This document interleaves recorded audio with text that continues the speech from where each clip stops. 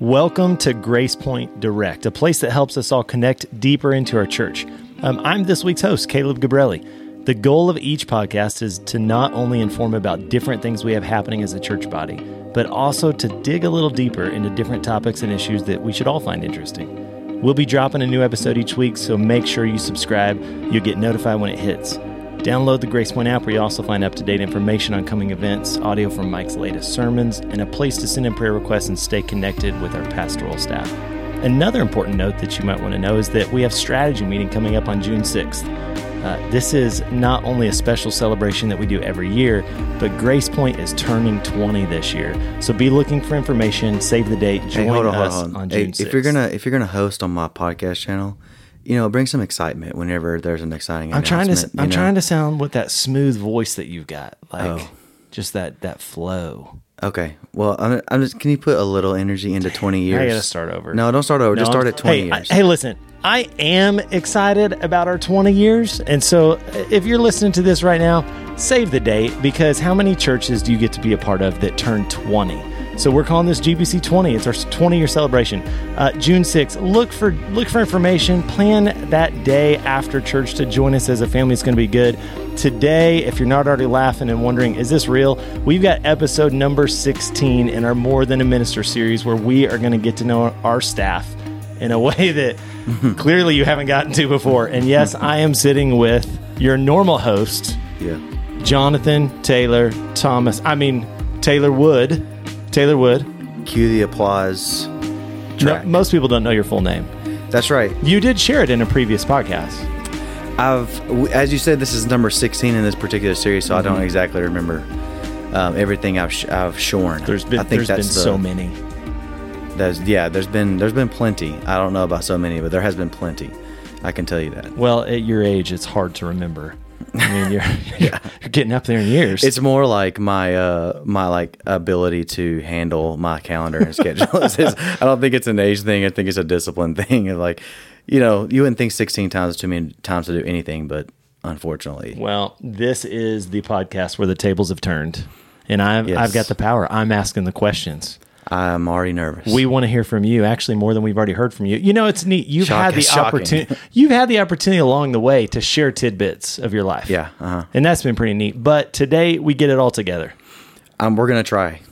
Yeah. It's a convoluted mess, Caleb. Well, it's going to be fun.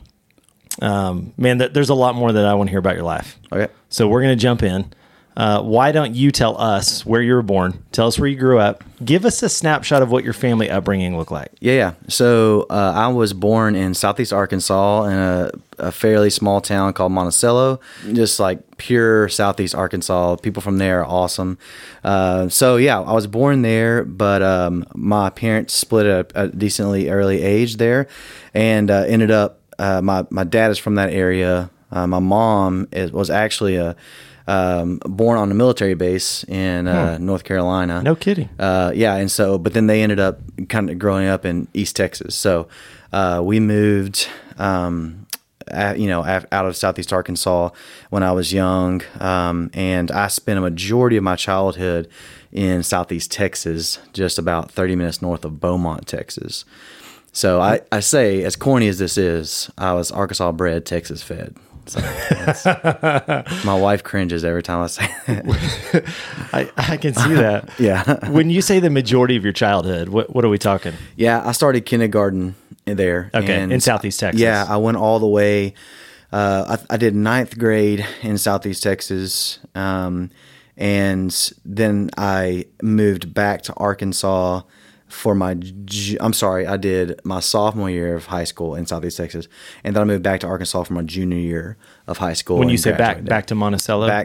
We lived in Monticello, but I went to school in Warren. Okay, so, same area? Same area, yeah, 20 minutes away. So a good amount of your upbringing, Southeast Texas. Southeast Texas, then high school's all done in Arkansas. Half of high school. So I actually went to 3 different high schools in 4 years. So I went to one town in 9th grade, moved towns for 10th grade, and then moved towns again for my junior year, and finished out my senior year in Warren. I'm here in Southeast Texas. I'm here in Monticello, Warren. Mm-hmm. That's small town. right? Yeah, no doubt. So Monticello now is 10,000, but the town I grew up in, we were, I want to say maybe 4,000 folks. Okay. Yeah. So Kuntz, Texas is Little B, southeast Texas town. Were you that kid that was determined, I'm getting out of here someday? No, I never you know actually those thought type, that. right? Absolutely. You know those type. Yeah. I actually really appreciated, I think a lot of the things that I got. And I even recognized that when I was growing up, it's not, I don't know how to explain this other than there's not a lot of kids that don't grow up in those areas that can just jump on a four-wheeler and ride for 8 hours wherever they want to, Yeah. Or, spend all day. My across the street buddy had a golf cart that was not a fancy golf cart, and we ended up mudding in the golf cart more than we did anywhere. So we would jump on the golf cart and just ride up and down the road where every house has 5 to 10 acres, and so it's really spread out. And I really appreciated that actually as a kid. I never thought life there was more to offer outside of what we had. Yeah. And I think a lot of that had to do with the fact that my parents were educators. Okay. And so if you think about a small town, the biggest commodity in most small towns is the school. Mm-hmm. The biggest source of jobs, most likely, the epicenter of life is a lot of times around schools. And so I grew up in thinking that was my path, to become an educator. To become an educator, yeah. And so that's why it never even crossed my mind that there was more out there. Interesting. So you've asked every other guest that's been on the show, what did we look like when we were young? Yeah. Not like physically, whatever, but give us a picture of Taylor when he was a little kid. Yeah, I was I was definitely friendly. I had lots of friends, which is shocking to some, I'm sure now. I've been jaded by life, Caleb. It's beat me down. No, I'm just kidding. But I had a ton of friends. I was that kid that was always jumping back and forth between cafeteria tables. I kind of fit into different groups of people. The town that we grew up in had a pretty unhealthy amount of racial tension in it, actually, which is kind of interesting now that I feel like I'm back full circle and just the recent conversations and stuff. Okay.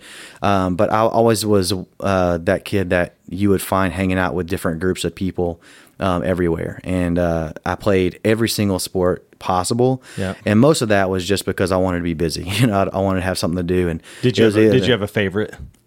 I have an affinity toward football for sure. Okay. My stepdad started off in coaching and went into administration. And so my early days were spent getting out of school, and I'm talking about elementary, right. Even getting out of school, riding the bus over to the high school, and sitting on a football practice field for 2 or 3 hours. Yeah. And that was my life, and so I think that just grew an appreciation for it, and so I had affinity toward football, but.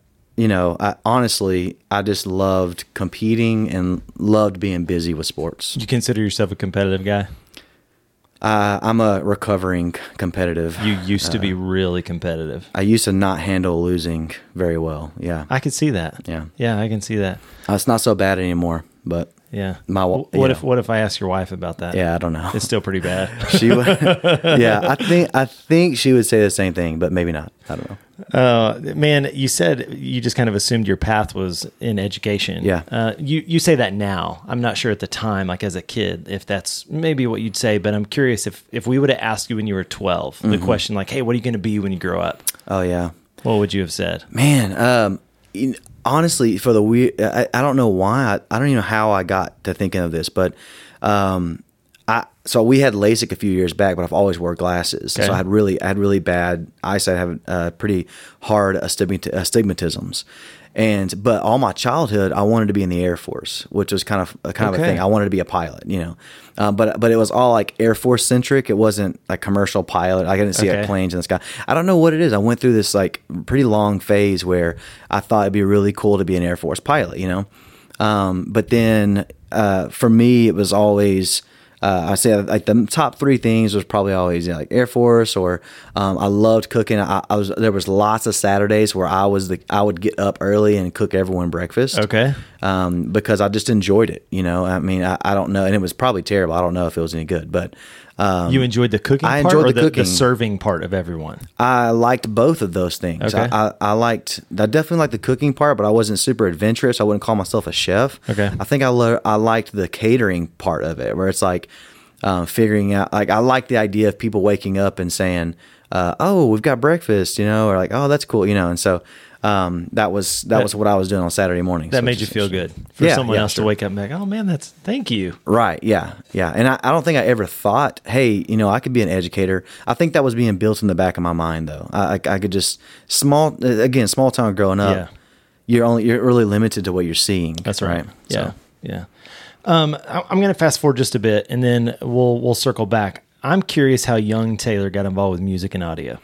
So just a quick fast forward, right? But don't jump too far ahead. I just want to know whatever started that. I mean, we're sitting here hearing about maybe military, maybe being a pilot in the Air Force, right? Sure. Hearing a little bit about education, small town, football, every sport. Hold on. We know Taylor Wood now. So give us just a glimpse. How in the world did you get involved? How did all that begin with music and audio? You're getting a little bit of a glimpse now into kind of my background and who I am as a person is this, conglomerate of things, if you would, which is why I'm like, what's the saying? Mediocre at all, master of none, or something like that. Jack of all trades, jack of all trades, but I'm not the king of anything. But no. So at 10 years old, so let me say this first. My dad plays guitar, or did for as long as I could remember. Acoustic, electric, acoustic bass. guitar, old country, 80s country singer, like kind of that thing. And my mom sings. Her whole family's musical. My mom actually plays guitar now and leads worship at her church, which is kind of a cool thing as well. So I'm saying that I have a musical family, but I don't want to paint the picture as in like we were sitting around playing music all together or something, but they had those influences. And I think that I saw that. And then at some point, I think every kid, especially every boy, says, I want to play guitar, just like there's something about the guitar or drums or something, like there's some phase. So at 10, I picked up a guitar and a book and kind of read some of the book and learned how to finger the chords and stuff, and taught myself how to play guitar. And then through asking my dad stuff or friends stuff, I kind of grew my ability a little bit there. And so I would say at 10, I learned. It probably took me 2 years to really get serious about wanting to play. So 12, 13, I pick it back up real heavy and really started learning then, and actually learning full songs and stuff like that. The audio piece really came in, man, when I was 16 or 17, and I started leading more worship. And I found out really quickly that if I didn't learn everything about what I needed, it wasn't going to work. And so I had to get in there and learn how to make the audio system work, or we weren't going to have songs on a microphone that night. So let's pause there for just a minute, because you've done a really good job this far, kind of just walking through those first 16 years of your life. Yeah.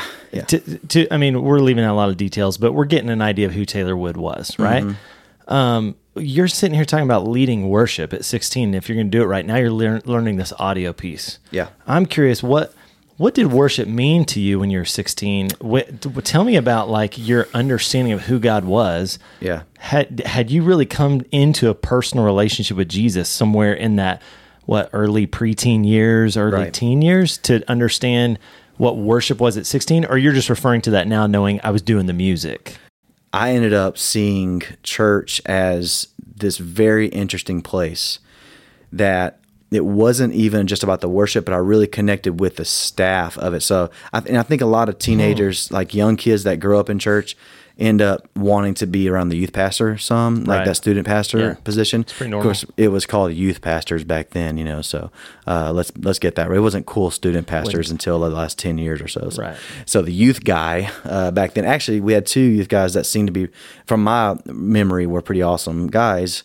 And I just remember wanting to be up there with them. I don't know. When you say up there, up at the church, up or at the church, or on the stage? No. Up at the church, just the hang church out in with general. them. You just want to be around them. I just want to be around. I'm not talking about on Wednesdays and Sundays, but just like any time would have been cool. You know, just hanging out, whatever. I think if I were to assess myself or something like that, I think that had probably something to do with just seemingly stable. You know, I was finding some identity there, and I didn't realize it or something. You know, so I say all that to say the church to me meant a lot, just personally. And then when I was 14, I believe I was 14, could have been 15, my ninth grade year. So I guess maybe 14, turning 15. I mean, little small town church. If you play guitar and sing, you got to be useful. And actually, even as a kid, I was in the choir at church and stuff like that. Like even as like a fifth grader, like fourth grade, fifth grade, I would. You go were and going to do sing. something. I was going to do something, and my mom was going to make me do something. So let's just be clear. So mom, I guess you know that's true. So, you know, we were in everything, and so, but I did enjoy singing, and so.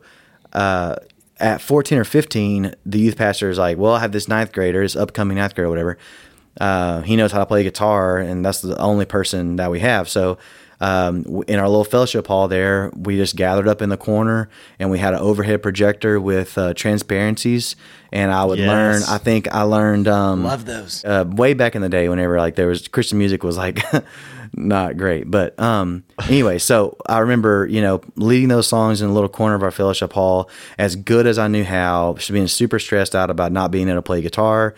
And then like strumming a big chord and reaching up and grabbing the transparency and like pushing it up some more so you could see the lyrics better, or like changing the song. Right. So it was like, yeah, that was your job.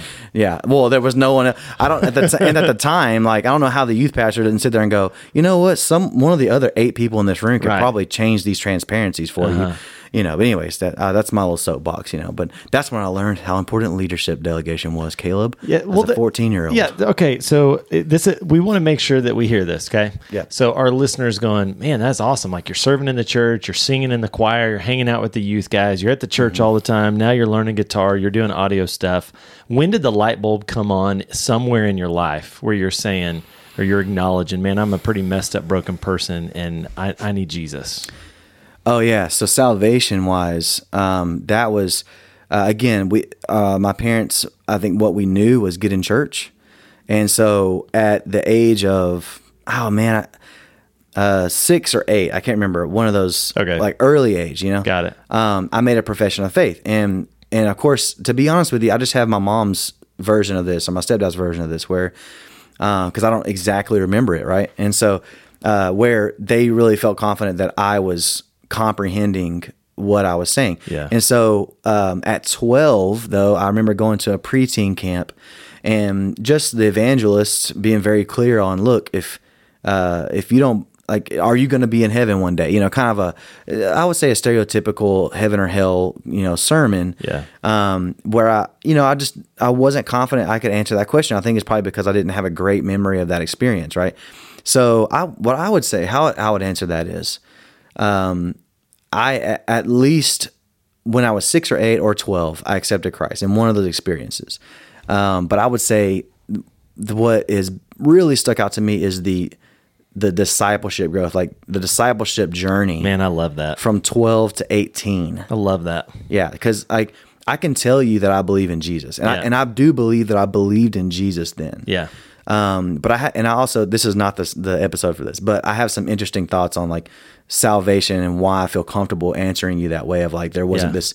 There was a moment in time where I believed in Jesus, you know, but really for a 6-year-old to fully comprehend the Lord of my life, right, is tough. You know? Yeah. And sometimes we hang our hat on those moments, right? Like I gave my life to Christ when I was 5, whenever I was 6, 7, 8, whatever. Yeah. And oftentimes we forget to ask the question, like, what did that look like exactly, right? Yeah. So for your memory to be this discipleship process that was happening in those very formative years of being a teenager, man, I love that about your story. That is the marker and the highlight of you recognizing this is when I was growing in Christ, learning what it meant to be a part of a church and serve in a church and what it meant to be a follower of Jesus. Well, you know, like the older you get, the more times you have the opportunity to be challenged in what you believe. your actions get challenged and you start to have to answer for, I act this way, I say this, but I act this way. Right. And, that's not very hard for a 5th, 6th, 7th grader to put hand in hand together. Right. But it gets harder the older you get, and the more decisions you're able to make on your own, the you live your life the way you want to. And so the more freedom you get, I think the more you encounter the option to really show you believe what you say you do. That's good. All right, let's move on just a bit. You're talking about these formative years. You graduate high school. Do you know where you're going to college? Do you know what life looks like? Oh gosh, dude. No. Hold on. Let's give us a quick glimpse of that, and then what we really want to get onto is how'd you meet your wife? Oh yeah. Like, was this in college? Were you guys high school sweethearts? Like, we got to talk about Jamie in here. We have such a sweet story. So like I said, I went to 3 different high schools over 4 years. I was living with my dad at the time when I graduated, and I think it was just a couple of bachelor dudes just like eating cornflakes, and Frosted Flakes at the house watching Seinfeld. That was our thing, Frosted Flakes and Seinfeld, man. Like Is that what Texas Fed refers to? No, that's Arkansas. Oh, okay. All right. Yeah, no, that's a couple of bachelors, living it up at the house. I guess it's like all, but no, I would say that I had no plan when I graduated high school. Jamie and I we went to the same church. So Jamie and I actually met in 9th grade, but she pretends like she doesn't remember me. Even though I know that I rocked her world when you can't forget this Taylor stud muffin Wood. can't walk through the door and you forget you him, can't right? forget Taylor Wood. Yeah, right now, I Jamie's agree. blushing, I think. I When she's agree. listening to this, she's like, oh my God. Yeah, but if you ask her, she's like, I don't remember meeting him. But you went to 3 different high schools. She's probably like, I think I know Taylor. Or maybe, and then, yeah. So, in all that, all my whole childhood, I would go back and forth between my mom and dad visiting, Right. visitation. And so I would go to that church all through my childhood. So I was very comfortable there. But we met, I'm telling, she doesn't believe me, but we met at a lock-in for New Year's Eve one time, back whenever youth ministry used to be good. Why doesn't she believe you? Are you saying She that doesn't she remember doesn't me. believe that that's where you met? She doesn't remember me. She doesn't remember how you met. She doesn't remember me in that day. When does she remember you from? Okay, so I went. That's This 9th grade. is getting really good. I know, right? I know. So you remember this lock-in. I do, And you're yeah. certain it was Jamie. I'm 80%. But that's my story and I'm sticking to it. You know what I'm saying? But anyway, so that's 9th grade. Fast forward to 11th grade, I've moved to live with my dad instead of visiting back and forth. Okay. And so I'm going to this church pretty much full time now, right? I'm going on every Sunday. So we definitely meet then. We're in the student group. And I can tell you right now, She acknowledges this one. She acknowledges this Okay, one. got it. Let me tell you it from her viewpoint. Okay. This is from her words. Okay. I would come in for Sunday school on Sunday mornings in some whitewashed bootcut jeans and a white button-down shirt, untucked shirt. And I had long hair then, so I had like Bieber hair before it was Bieber. Okay. Before he even was born. I want to think. see. I want to see pictures. Yeah. The I walk hair's in, flowing. The hair flows, and she just can't keep her eyes off me. That's what it is. That's what yeah. it is. And my version is, I remember distinctly Jamie sticking out in our summertime student ministry activities. And let's just be honest, y'all. It's a hard time as a teenager to be trying to pursue the Lord, but also see a lady of the Lord across the room who is attractive. Well, especially after having a lock-in at 9th grade and her leaving such an impression on you. That, Right. And then for 2 years, she doesn't even notice you and your flowing hair. And let's just say 9th grade to 11th grade. Those were hard years. Well, those were fruitful years for myself, I was, anyways, growing up years, that's a really important growing up years. So, anyways, I'm sorry. I digress, I should say. Yeah, you did. 11th grade, we met. We started dating, though, in our senior year, fall of senior year of high Okay. school. And actually, we ended up both choosing to go to the same college by incident. Like, it wasn't... We didn't like sit down and both. Okay. We just actually. So we both went to the same college. Which Henderson college was State. that? Henderson? Okay. Yeah, I went to Henderson State in Arkadelphia. We're in MBSF ministry there, where I met Cameron McGee, who's you know, a part of our church. Yeah. So Cameron and I led worship together. Okay. Cameron's a part of my story as well. So, and this whole time, you guys go in as freshmen, you and Jamie are still dating. Still dating. Okay. Yeah.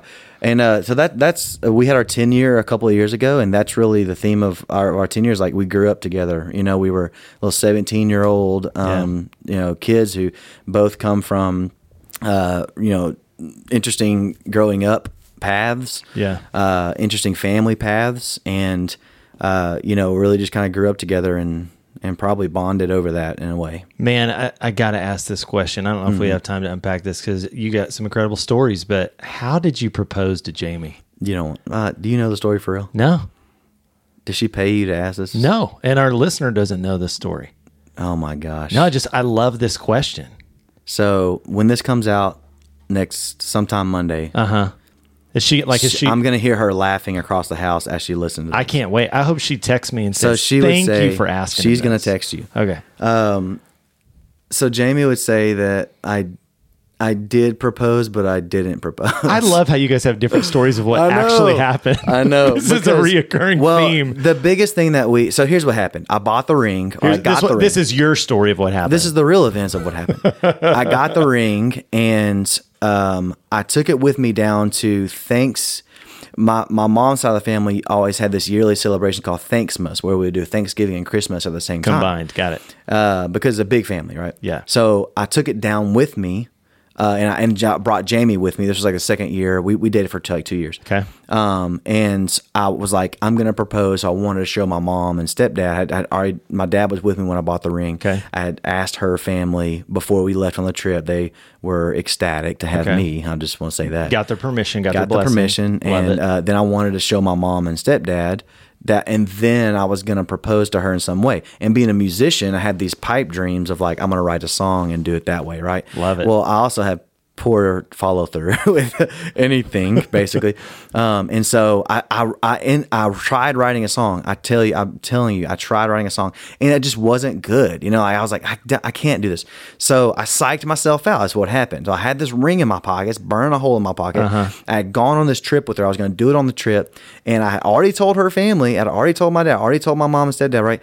And so we're about 1 mile from her home, coming back from the trip, and I had not proposed yet to her. Oh my goodness. And so I'm on the road, and I'm like, well, in a lot of ways, so this is me justifying it. Okay.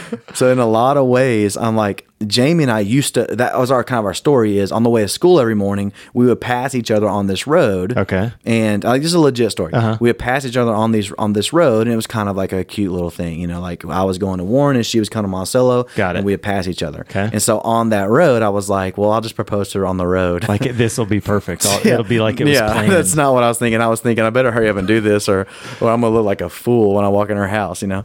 And so I pulled over on the side of the road and went over to her side of the car, and she'll say I did not even get on a knee. I did get on a knee. My knee was touching the gravel. I remember the gravel hurting my knee, by the way. And it was worth it. But she says I didn't get on a knee. And I proposed with her in the car. I didn't even get her out of the car. You know, I just froze. I psyched myself out. It was terrible. You're on the shoulder. You're on the shoulder. You're on a dirt road. You're on a highway. Where are you? It's a highway. Yeah. Okay. It's not even a cool dirt road. Like, that could be cool. To be honest with you, this is going to get deep. I was disappointed. You know, I was disappointed that you didn't pull it off. I didn't pull it off. Yeah. You know, you had the song. Well, yeah. I was just disappointed. But what I was most interested in is proposing. So we got that. And she said yes. She said yes. I'm glad I did too, because when we walked in her parents' house, her mom was already crying. I was going to say, you're already visualizing when you walk in, they're ready to scream and like hug you. And I know. So That's what I'm thinking. You had to make it happen. I'm thinking we're going to pull in this place, and her mom's going to have organized some surprise party. There'll be a big banner as soon as she shows up. Something, right? And then she's going to be like, were you supposed to do something? Man, I'm so glad you shared that with us. That's a terrible story. No, it's great. Jamie, she's happy for everyone else to know her pain now.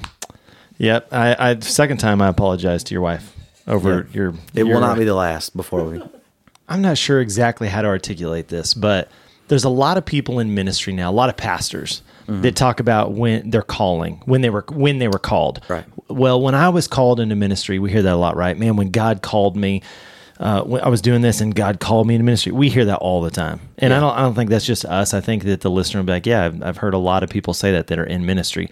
But what I've seen is a lot of individuals that are maybe a youth pastor or maybe in a speaking position, maybe a preacher. A lot of them are the bulk of who communicates in that way. What I've seen with a lot of music pastors, especially now with where we are with worship leading, churches having individuals on staff who are very talented with social media and tech and AVL and all these things that you're gifted in. You don't hear that as much, and you honestly see a lot of those individuals evolve and grow into those roles. I'm curious from you. You said, well, Jamie and I knew when I got married, kind of my path was ministry. I had a lot of experience in different churches. I served on church before this one. Would you say, yeah, no, I experienced a calling. Like, yeah, I know when I was young, God laid on my heart X, Y, and Z. How would you communicate you knowing that God was leading you into a career in ministry? Yeah, I'll do my best to quickly answer this because this is actually a topic I'm pretty passionate about because being in ministry for this length of time, I can see I've had plenty of ministry friends that have been casualties of vocational ministry. And so it's very sad, right, when you see that. And so it challenges, to me, the system. Like it makes me take a step back and look at what we really do in the organized church and say, is this the best way, right? So I would say for me, I don't view things that way. And this is just my total honest answer. And hopefully, the church member that's listening gets it, or something. But my total honest answer is I really don't think of things in that way. I don't think of things for myself as in I was called to the ministry. I see that God has placed every person in the church for his purpose and for a specific purpose for that body of people. And I would communicate that to every single person in this church better feel called to ministry.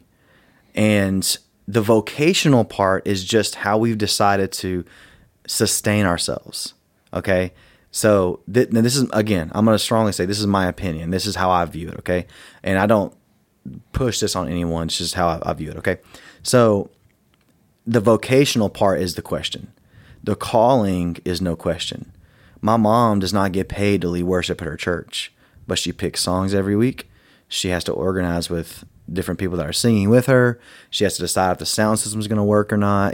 Someone's got to run lyrics, the whole thing, right? Like there's small church. I think growing up in small towns probably helps a little bit on this. Like, so there's smaller churches all over the world where they might have one paid pastor, but they still get it done every week. So essentially, are you saying that there is a specific calling if it's going to be a vocation? Is that what you're saying?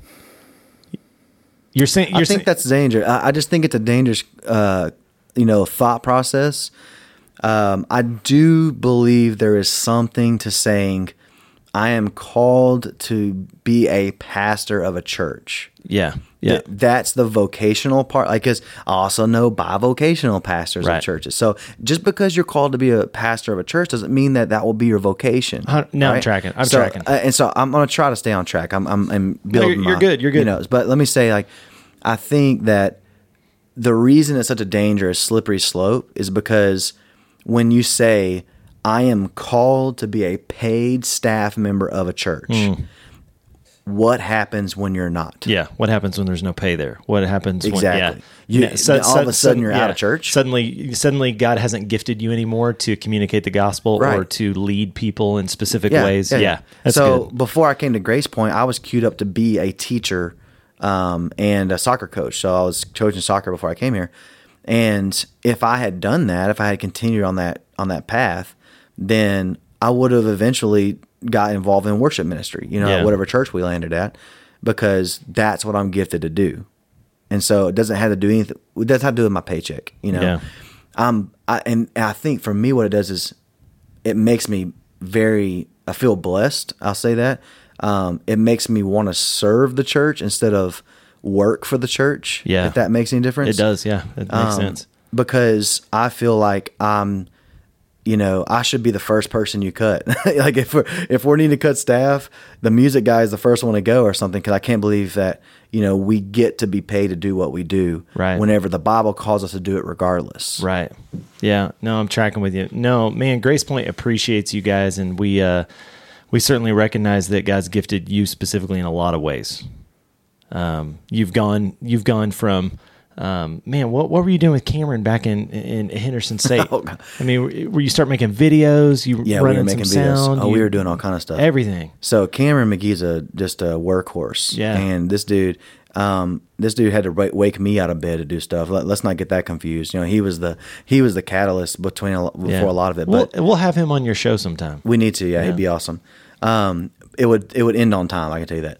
But how far over are we? I don't know. You're not keeping time. No. The listener that's still with us right now. Yeah. I hope they're awake. Me too. I hope So Cameron and I, actually, there's videos out there on the interwebs back when YouTube had good stuff on it. Right, yeah. It's just trash now, right? Sure. but there's videos that Cameron and I made all through college. Cameron was a godsend. It was one of those stories where he's a year behind me in that time frame. So we were in our NBSF center, which is our college ministry there.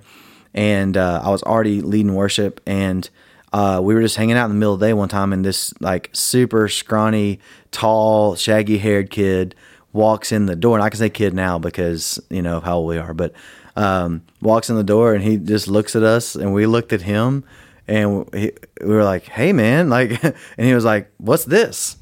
And we're like, "Well, it's a college ministry." Like, and so and now knowing Cameron, I knew he had done his homework already. He knew why he was there.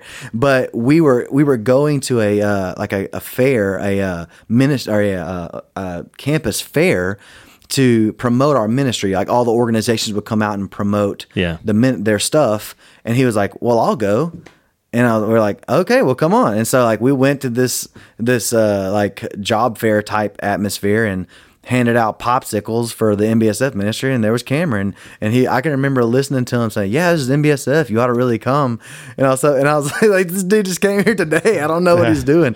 But he was our drummer, and he eventually took over worship leading when I graduated out, and taught me a ton about audio and stuff at that time. Well, you guys who are musicians or creatives or whatever you want to call yourselves, you are jack of all trades. I've seen you and Cameron and a ton of people that get to lead from the stage of Grace Point have multiple talents, and I'm jealous of all of them. But hey, listen, there's this local band. I've heard them play a couple of times. I think they're called Jukebox Confessions. I could have that wrong, but there's a guy that is in the band that, to me, every now and then he looks a little bit like Eric Church, but then other times I see him, I'm like, but he looks a little bit like Taylor. Yeah, who is that guy? I've heard about him as well. It's just rumors. You're not sure. Well, all I've heard is he's phenomenal. It's like the man, the myth, the legend. Yeah, and I think he's lost some weight. I don't know. I don't know if that's true. We should ask his wife. Don't ask her. Don't ask her. But I'd say he's phenomenal. He's not as good as the lead singer of that group, but he's pretty good. No, hey, listen, you gotta love leading worship. I'm sure it's just a huge blessing. Everyone brags about the fact that we get to serve with such a cool church family. But do tell us real quick. You've got this band. You play with a band. It's a great group of individuals. Yeah. Tell us about it real quick. Yeah, so Jukebox Confession, we do all 90s country music. Love it. And it's awesome. And that was a brainchild of Jared Sears and Cameron McGee. And my secondary name for us is Ghost of Grace Point Past. Because Jared was on staff here. Cameron's a Grace Pointer now. Uh-huh. He's our drummer. Matt McCaslin's at Grace Pointer now. He's our keys player. Dylan Taylor is our electric guitar player. He was at Grace Point at one time. Scott Westlake is our bass player. He was at Grace Point at one time and still pops up with us and serves every now and then, which is awesome. And Katie Sears sings with us. It was with Jared obviously.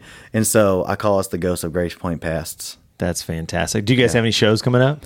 We're playing George's in July, and we're also playing First Friday in I think like October or something. Yeah, it's been a little slow getting back, but that's fun though. We're all tired. Like we want to play, but we're like, I don't know if I can, But it's fun. It can be a true passion project because we're not relying on it for like money, you know. Right.